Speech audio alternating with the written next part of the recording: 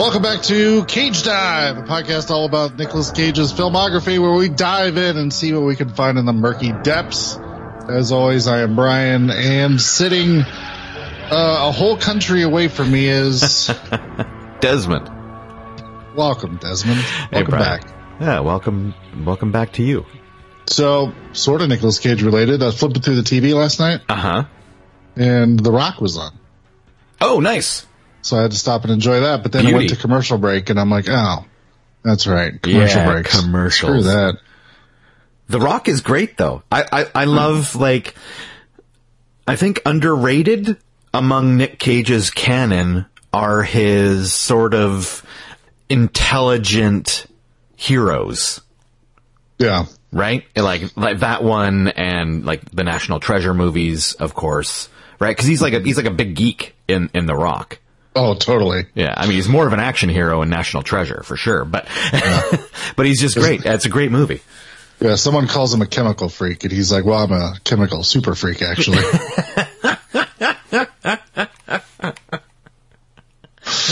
Gotta love him. And I mean, you know, judging from the era we're telling this, I'm sure you've seen a couple of recent appearances on late night where our hero is getting much more candid than he used to be. Yeah. With, you know, your typical late night guys. He's making the rounds, of course, for Renfield, which I still haven't seen.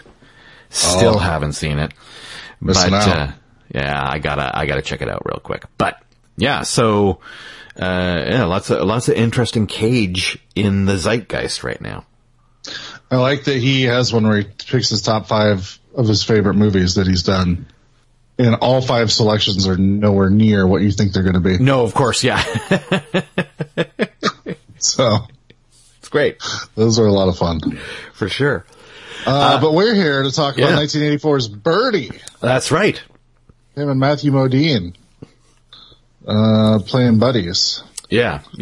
Again, we have the reoccurring theme of, well, you know, Nic Cage at first was, you know, experiencing the existential dread of perhaps being drafted and going to war, and then we've had him leading up to go away to war with a pal. And then we have him coming back from a war with a pal as well in Birdy. So it's kind of, yeah, I think it probably says more about the films of the era than it does Nicolas Cage. There were a lot of Vietnam movies, man. And in fact, this is like the third one that Matthew Modine is in. Yeah. Yeah, and weirdly enough, this is based on a book, and the book was set in World War II. Yeah. They changed it to fit into the Vietnam War trend that was happening. Yeah, which is pretty wild, actually. Yeah. But yeah, it was a busy decade, like the 80s, and I guess some of the 90s too.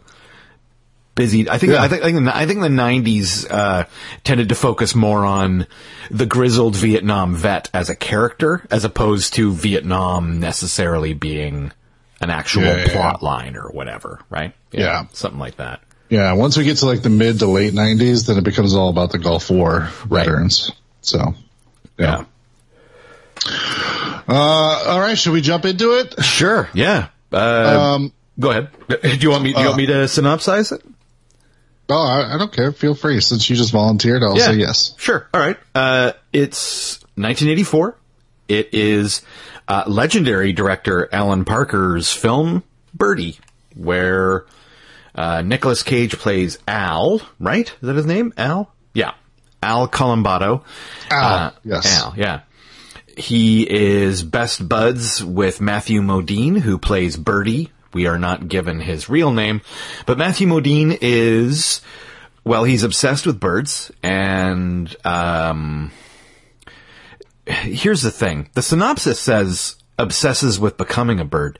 But the movie, it feels like he almost believes he's a bird. Yeah. Yeah, I don't... But yeah, so they call him Birdy. He wants to fly, but I don't ever feel like he's like, oh, I'm becoming a bird, or he's working towards that. Mm. He's just obsessed with flying and becomes obsessed with birds. Yeah.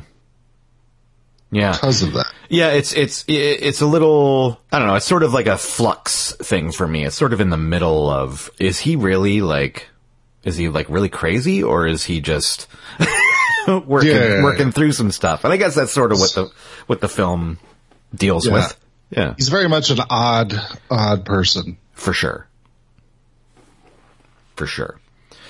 So we just sort of have their, again, we've got a movie where it's not necessarily a direct plot. It's just about these two guys sort of experiencing life, and Birdy is sort of a strange character. So even though he is the title character and the main character, I think we see a lot of this film through Nic Cage's eyes. Yes. Yeah, he sort of becomes the POV character. And so, yeah, I mean, this is a supporting role, but it's essentially the most important character in the movie.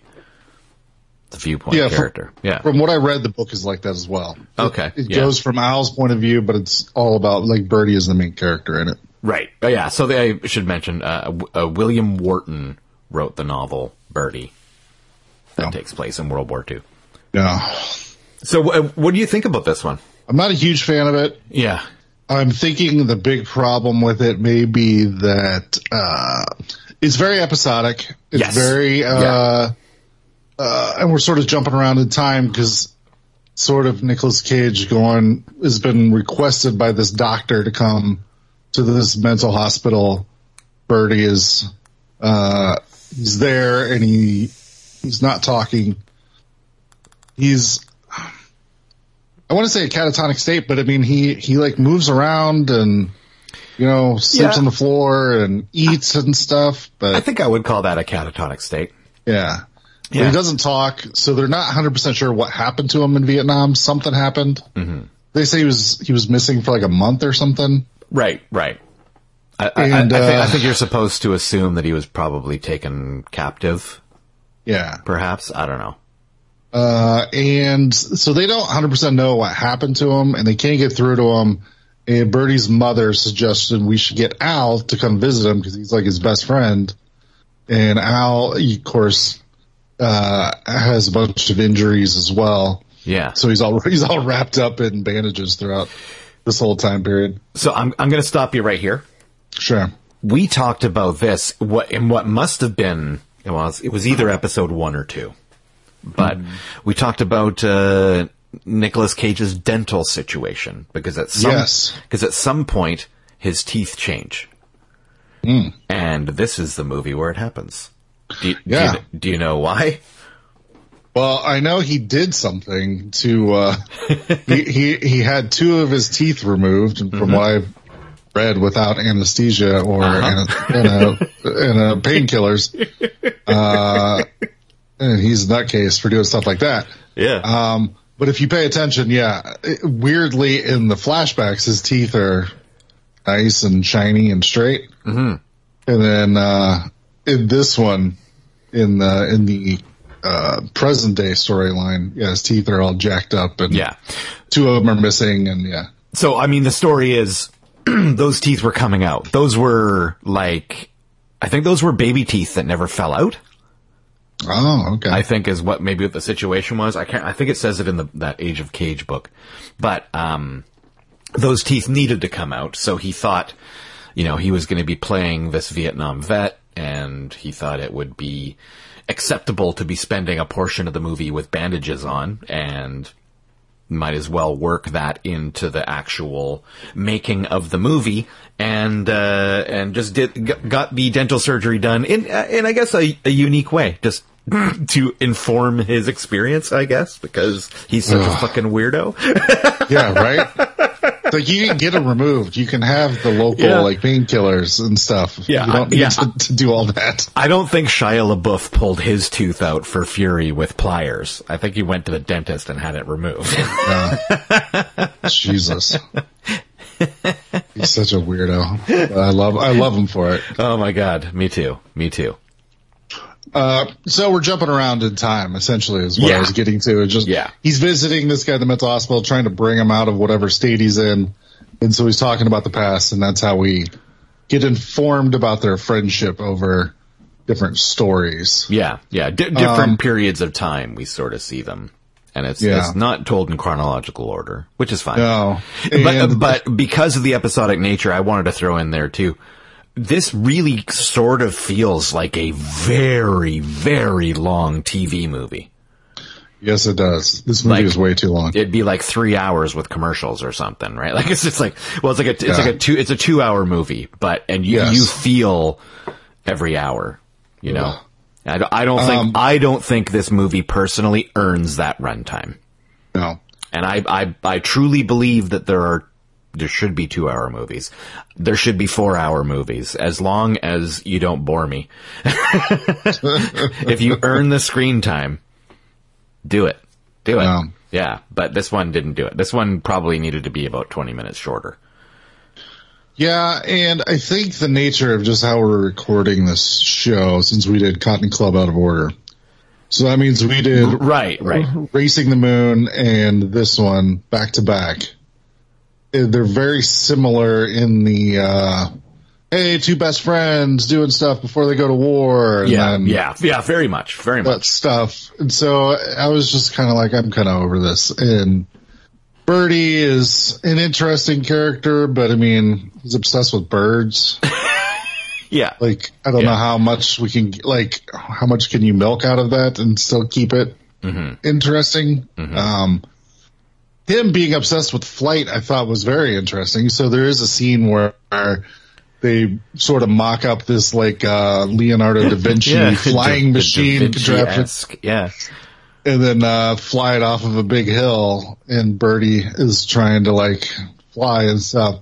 I feel like if they did more stuff like that, I would have been way more intrigued. Yeah, I'm with you there. So we've talked about this before. I'm not sure if I've actually seen this movie. I think I was more convinced that I had seen this movie because I remembered certain scenes. The scenes I remembered were, yes, him with the flying machine strapped to his back going down the hill on the bike. I remember seeing that and being like, that's fucking cool, as a really young kid, right? Because it is.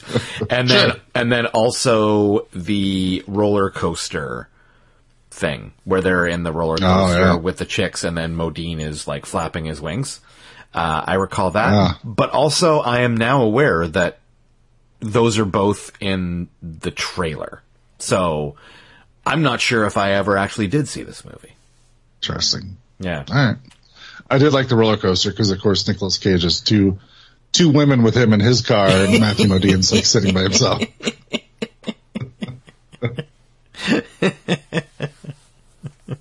A crazy friend has its benefits. Yeah.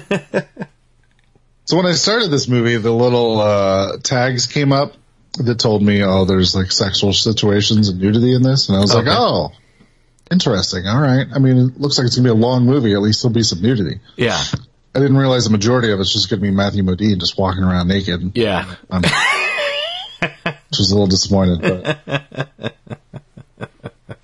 yeah. It's all Modine nudity. If there's anything people need to watch, and I haven't looked to see if it's on YouTube,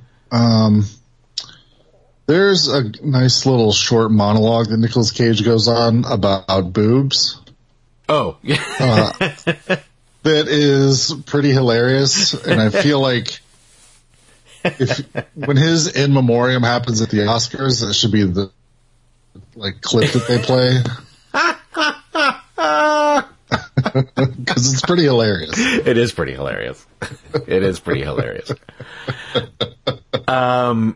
I'm not sure why, but there's prominent placement from a couple Richie Valens songs in this movie. Yeah. I feel like he would have been out of, I don't know, not as hip anymore in the 60s, right? This is is this late 60s, early 70s? Does it ever tell us? I don't think it really does. That's what it's supposed to be, yeah. Yeah, it's just guys that come home from Vietnam. But, Valens, that was 50s stuff, right?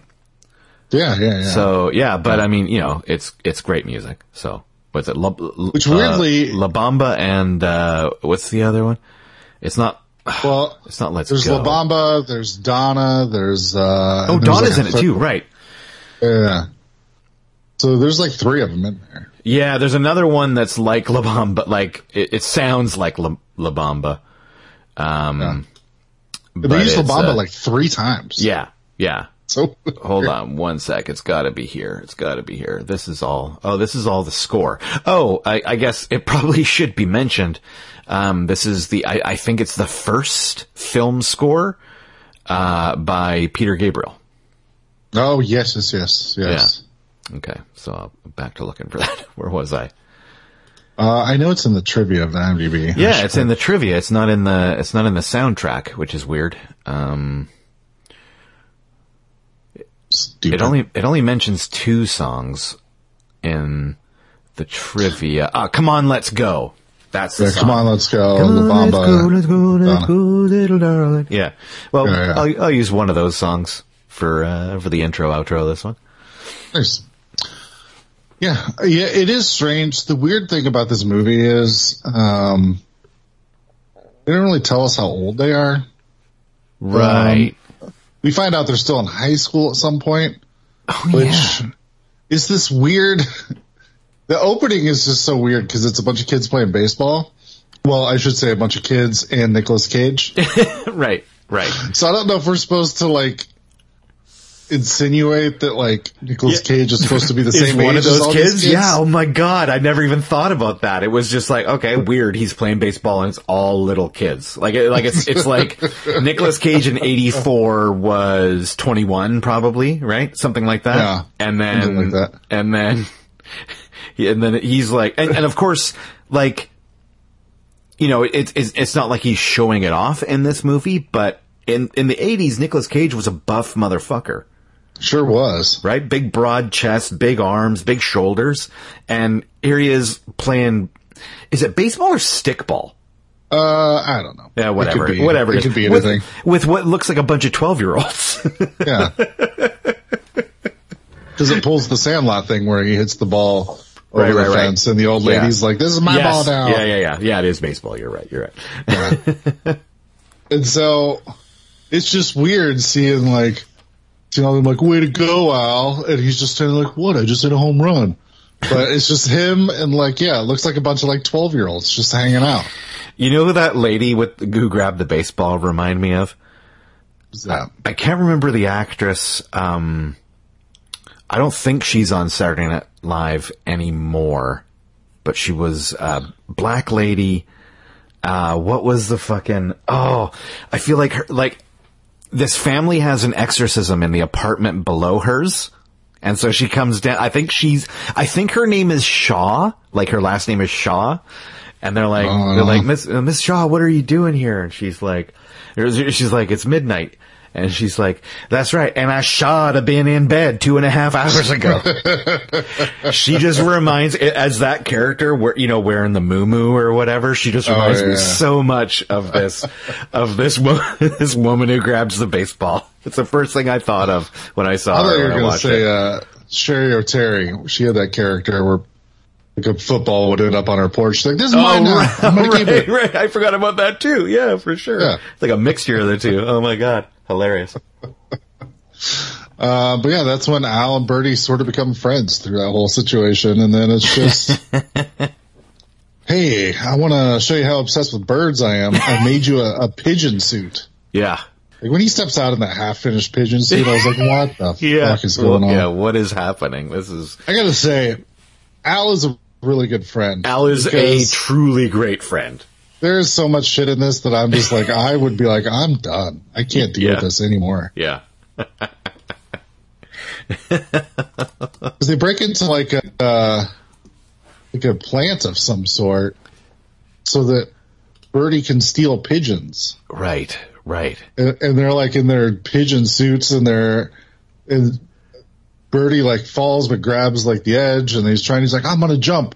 See if I can make the sand pile. And then he jumps and then starts spitting up blood to clue you in the fact that he did something horrible. But yeah, there's just much shit that I'm just like, what the fuck is happening? Yeah, it's a really strange picture. Like, again, it's very, like, ambling, no, like, real through line for the plot.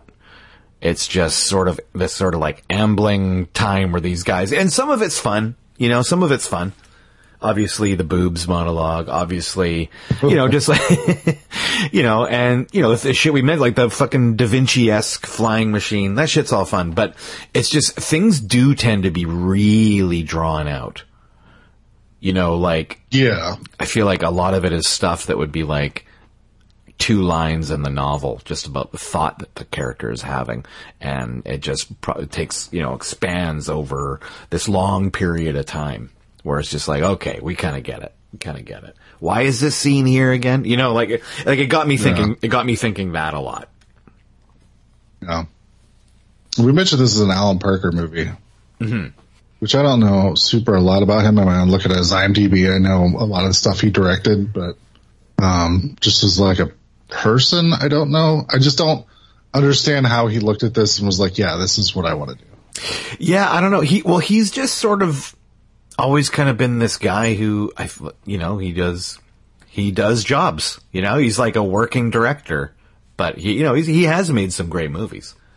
Yeah, like The Commitments. Come on, Commitments, Mississippi Burning, Angel Heart. I mean, he did Pink Floyd's The Wall. Yeah, Angel Heart's great. And didn't he win like the Oscar for Angela's Ashes? Did that happen? Seems right. I feel like that one won a lot of Oscars.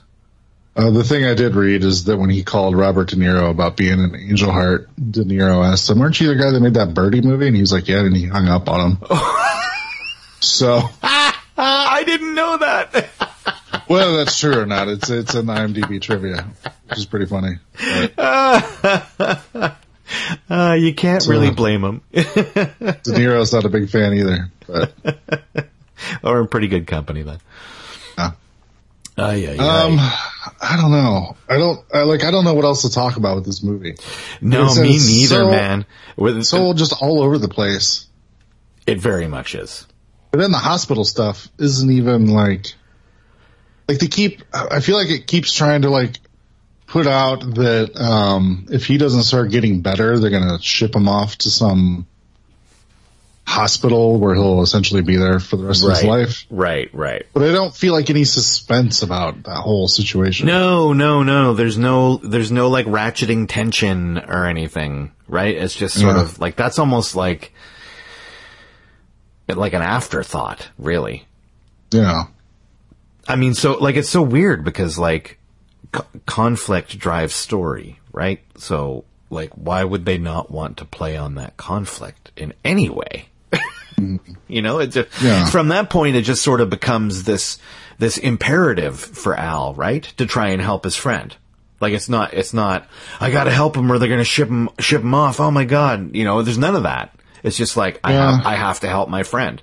And, which means he's a good character, but he's a good person. His character is a good person, but it doesn't necessarily make him a good character.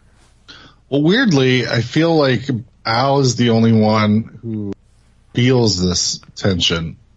Because he bitches it multiple times. Like, if you don't get better, they're going to ship you off. But his doctor just seems sort of like, I mean, he just might not get better. It doesn't seem like that big of a deal. Right. Even the nurse, who is sort of the only one that's sort of taking pity on Birdy or whatever. Yeah. She doesn't even seem like that, that anxious about like, if we don't fix him, he's gonna be stuck. It's weird. It almost feels like it's something Nic Cage put into this performance that wasn't in the script, and they're just like, I don't know, like just leave it in, I guess. I don't. That's not part of the story, but fine. Yeah. Like I've said, we're in a dark period of Cage's filmography right now. Yeah. We got this one. We got The Boy in Blue next. Oh boy. Yeah, which you've seen before, and I haven't. Talk about boring movies. God, how long is that one? I feel like that one's long too. It's an hour 40. Okay, it's not that bad. It's better, at least.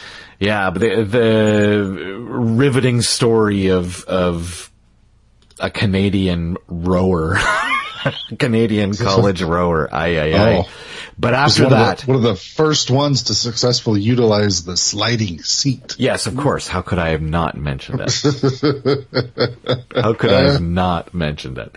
But after, so that's going to be episode 8. After that, we've got Peggy Sue Got Married, and then we are in for a treat for like, I don't know, months. Yeah. It's good. Gotta get these first ones out of the way. No kidding. Oh, man. Do you have any favorite scenes, I guess we could talk about that, because there are scenes that I think are fun. The scene where Nicolas Cage is having sex with the girl under the pier, and Birdy and the other girl just sitting there, and she's trying to like small talk him, and he's not even into it. And eventually she's like, "Are you guys done yet? I'm going back to the car." And she just gets up and walks away. Yeah, for sure. I mean, we've already mentioned I think the Leonardo da Vinci flying machine, scene is really cool. I mean, it doesn't really seem like those guys could necessarily have built that contraption, but, it was fun to watch in the way that, it's fun when a kid in a movie has like all the GI, like he's got like the GI Joe fucking aircraft carrier, right? Like he's got that, and you're like, damn, it's like that's kind of cool. Like in that way, parents must be rich. I know, right? But it holds up. That's what I say about that. But I mean, it's not so much fun. But when they're stealing the pigeons. It's kind of like this is a fucked up scene. I don't think I've ever seen a movie where someone is, like stealing pigeons from the rafters of a fucking factory or whatever the fucking place is. It's very weird. Especially in pigeon suits. Yeah. Yeah, right. The pigeon suits are absolutely ridiculous. Absolutely ridiculous.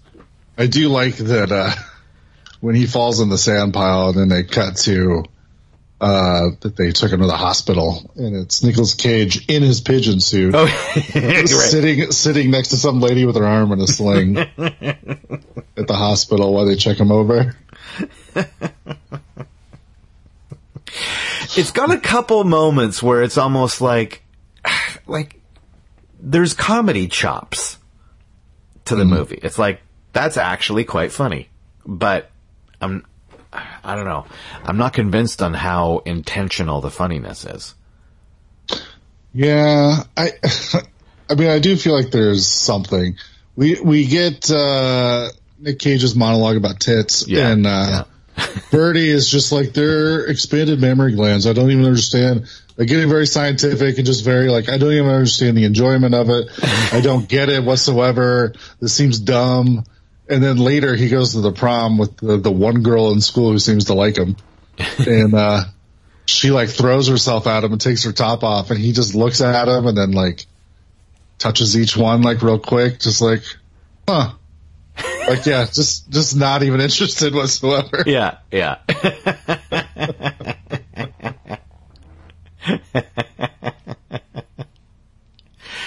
Oh my God. Yeah. I mean, it's true. Like, he's just like, he does it with like a scientific awareness and sort of like, interesting. Right? Not like a, whoa, not like that at all. It's just like this is scientifically intriguing. When they're at the prom dancing, of course, the only song that seems to intrigue him is Rockin' Robin. Yes. That's because some of the lyrics are just tweet over and over again. He gets a bird. Again with the outdated music. Right? Yeah. Right, he gets a bird, yeah. Gets a bird. He seems to fall in love with her because it's a female bird. As you do. Sure, I guess. He specifically gets a male bird just so they can mate, but I feel like it's almost like a surrogate for him, like, because he's so in love with his bird. He's like, oh, I wish I could give her babies, which is a weird sentence to say about this movie. There is a point where he crawls into her, like, I think that elicited an eye roll from me when it happened in the movie, and then I instantly forgot about it. I wish I could give her babies. Jesus Christ. He goes into her little aviary cage thing and, like, he's naked and then kisses her or whatever, but then falls asleep. Yeah. So weird. Very. Such a weird movie. But it doesn't play itself off as weird either. Right? There's no, like, I don't know, David Lynch kind of stuff to it. You know, there's no, like, they don't really pull out, like, the ominous music. I mean, the music's actually kind of interesting. It's like, just like sampled synth, really. Interesting that it's Peter Gabriel. It's his first film score, and I guess that's about it. Not like I'd buy it on vinyl or anything. Yeah. And then I guess we got to talk about the ending, because the ending is super strange. I'm struggling to remember the ending. Okay, so Nicolas Cage is at this, like, at a frantic point, like, if you don't start talking, they're going to send you away. And everybody's sort of shrugging their shoulders, like, what the fuck is he talking about? And it gets to the point where Birdy starts talking to him, and he's like, finally, and then somebody comes in, and he shuts up again, and then they leave, and he's like, why didn't you talk to them? He's like, I got nothing to say to him. I'm like, God damn you fucking Birdy, you son of a bitch. Right. But so he finally starts talking, and they set up something because Cage, like, flips out and grabs, like, the main doctor, who's also a military doctor, we should point out. So they mentioned that he is a superior to both of these characters multiple times. So Cage, like, flips out, grabs him by the collar, and pushes him up against the wall. And so he runs out and sends orderlies in. To which the Nic Cage is like, I'm military trained, motherfucker, and, like, flips, like, 4 of them over his shoulder. And then him and Birdy escape and run up to the roof, because when you're trying to escape a building, that's the best place to go. You always run upstairs. And Cage is blocking it. Birdy stands on the edge of the building, and then you see him jump, and Nic Cage is like, no! Yes, right. And so then he runs over to the edge and looks down, and it's like, oh, there was, like, a lower roof, like, right next to it. And Birdy just looks up to him and was like, what? What's the matter? And then they cut to black and the credits start rolling. Yeah. I'm like, what the fuck just happened? Just a bunch of inconsequential bullshit for 2 hours.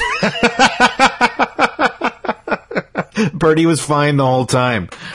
Yeah. So, I don't know what they, like... What's the point of the movie? Did they make us think that he was going to jump off? Nicolas Cage was going to be like, no, run over, and then look. And we sort of get the end to, like, Birdman or something. Where he looks down and is like, oh, where is he? And then, like, looks up and sees him flying or some shit. Right. Or... That is definitely what I expected. Yeah. Or is it just, a giant FU where it's just like, oh, you expected that to happen? Yeah. Birdy can't actually fly, you dumb idiot. Right.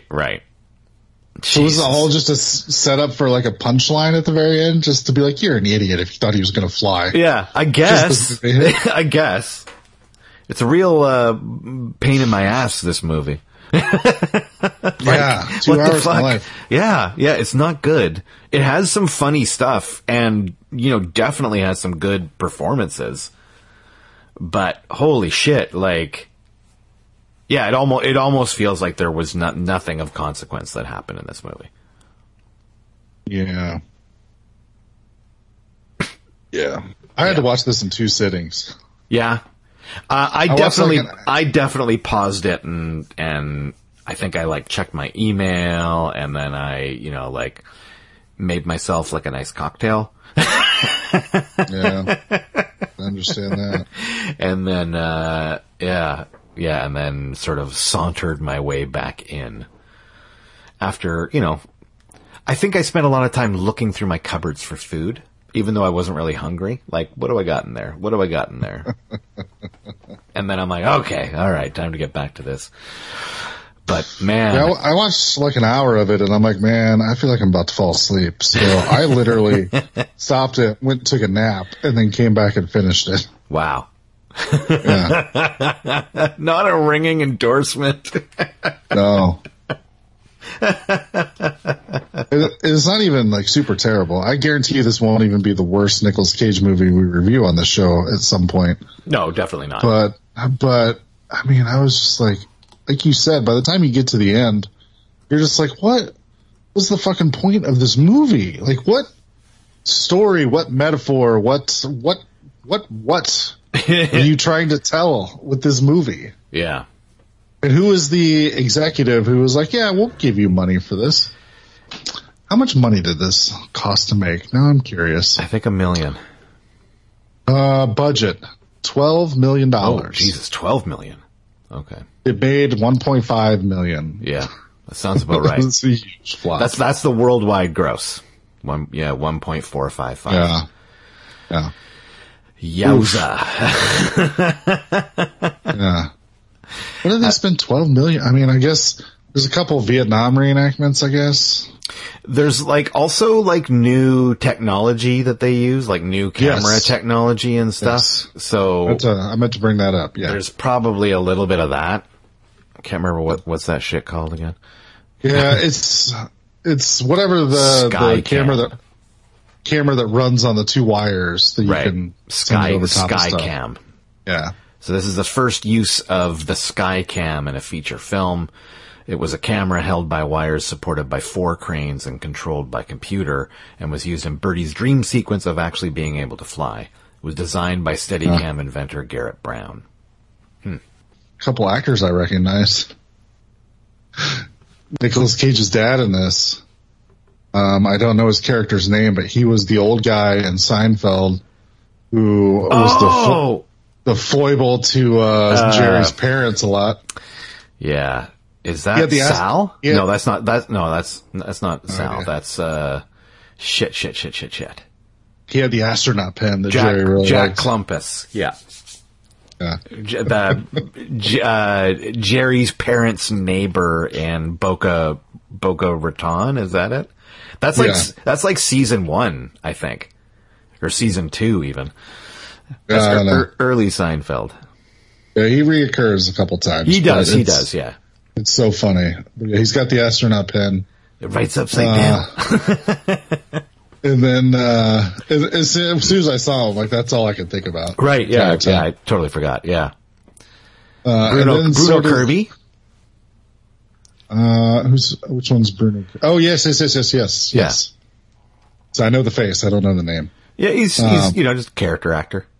Yeah, he's in all kinds. When Harry Met Sally, City Slickers, right? Of course. Fuck, yes. I forgot all about City Slickers. City Slickers would be the big one I know him from. Yeah. No, he's great. He plays an orderly. The guy that essentially is the doctor's secretary who spits a lot. Yeah, he was the gym coach from Nightmare on Elm Street 2. Oh, right. You later see at the leather bar. Yeah. And later see stripped in the shower and whipped, right? Yeah. Yeah. Once again, the director's like, I don't know what you're talking about with all these homoerotic overtones. What? Yeah.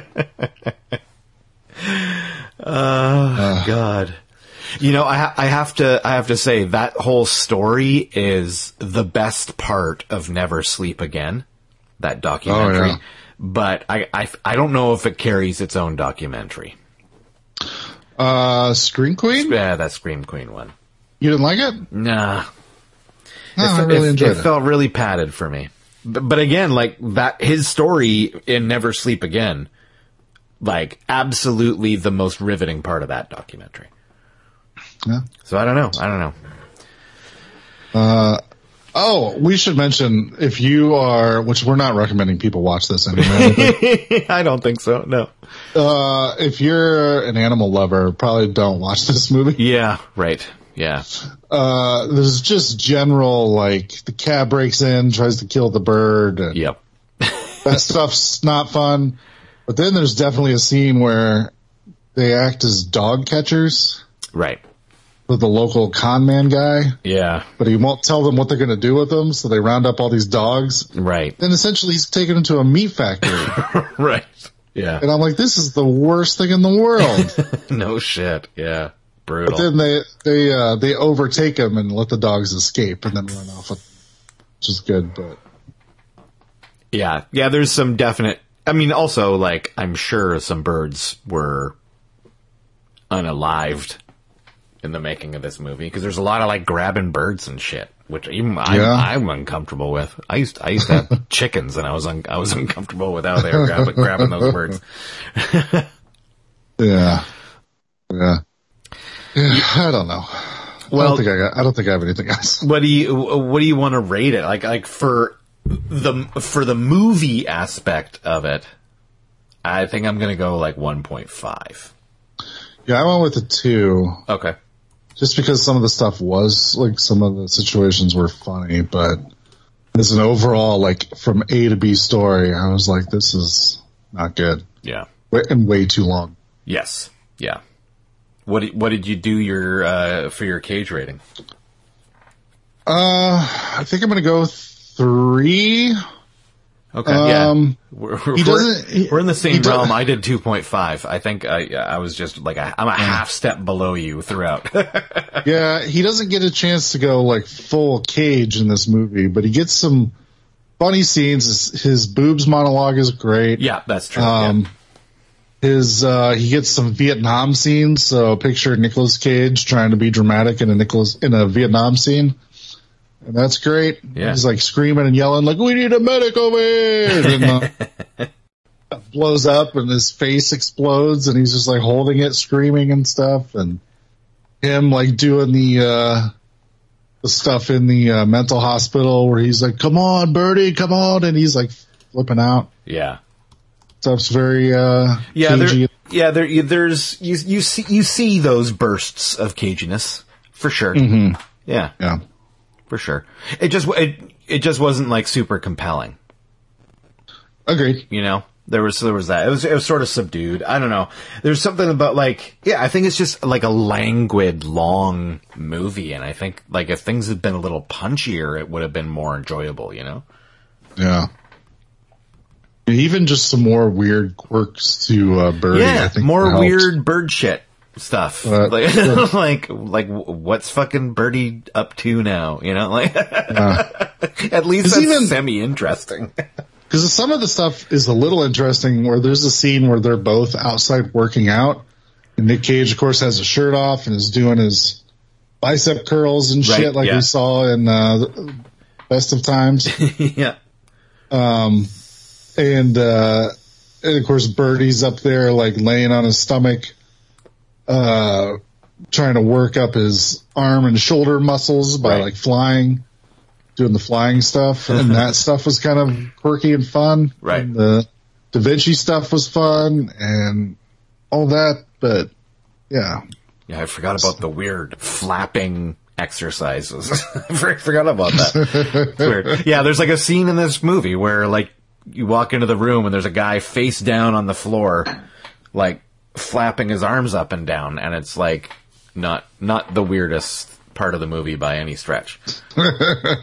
No. It's an interesting oddity though. And yes, I have crunched the numbers, and it is a firm 2.25 on our scale. So relatively low on the scale. Yeah, that seems about right. Yeah. And I don't know what to necessarily expect for The Boy in Blue. I don't remember much of anything of it. I remember being bored to tears. I don't know. Perhaps now that I'm, you know, the Nic Cage fanboy, that I'll enjoy it more. I'm not sure. I know there's lots of training sequences because it's 1986. Yeah, that seems about right. Yeah. Because was this post Rocky IV? Oh, it was Rocky IV next. Oh, no. Rocky IV is just nothing but wasn't Rocky IV like 89? Am I making that up? Rocky. Oh, it's 85. Just the year after this one. Okay. Yeah, you're real close. This beats it by a year. No, wait, sorry. No, it comes out after. Sorry, I was thinking of 84, which is Birdy. 86. Yeah, okay. So it comes out a year after Rocky 4. Interesting. All right. I must break you. Yeah, so everybody took all their training montages from Rocky 4. Yeah, we'll have to see where it rates. I mean, those training montages in Rocky. I mean, those training montages essentially are Rocky 4.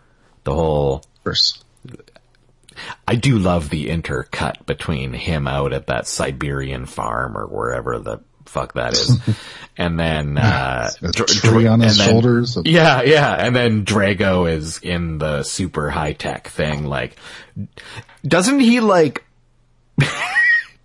break like a treadmill because he runs so fast? Something like that. Is that what happens at that point? I think he does. So wild. You could just say that and I'll believe it, because that makes sense.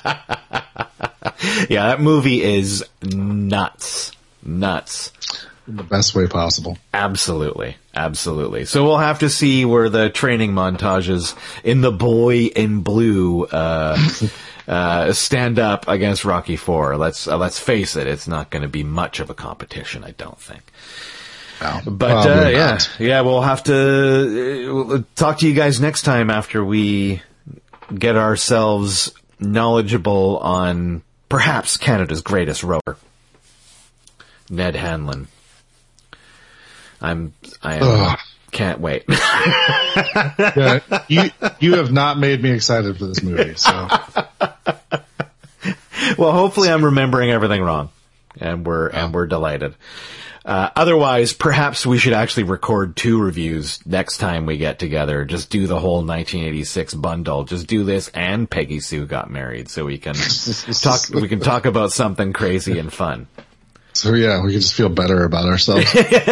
yeah. End it on a better note. Because I'm about to go up and I'm sure Stacy's going to say, when you say you're going to be an hour, it usually means an hour and a half. And she's like, that wasn't even an hour. I can feel it. I'm like, yeah, nice. You didn't stay up and watch this dumb movie with me.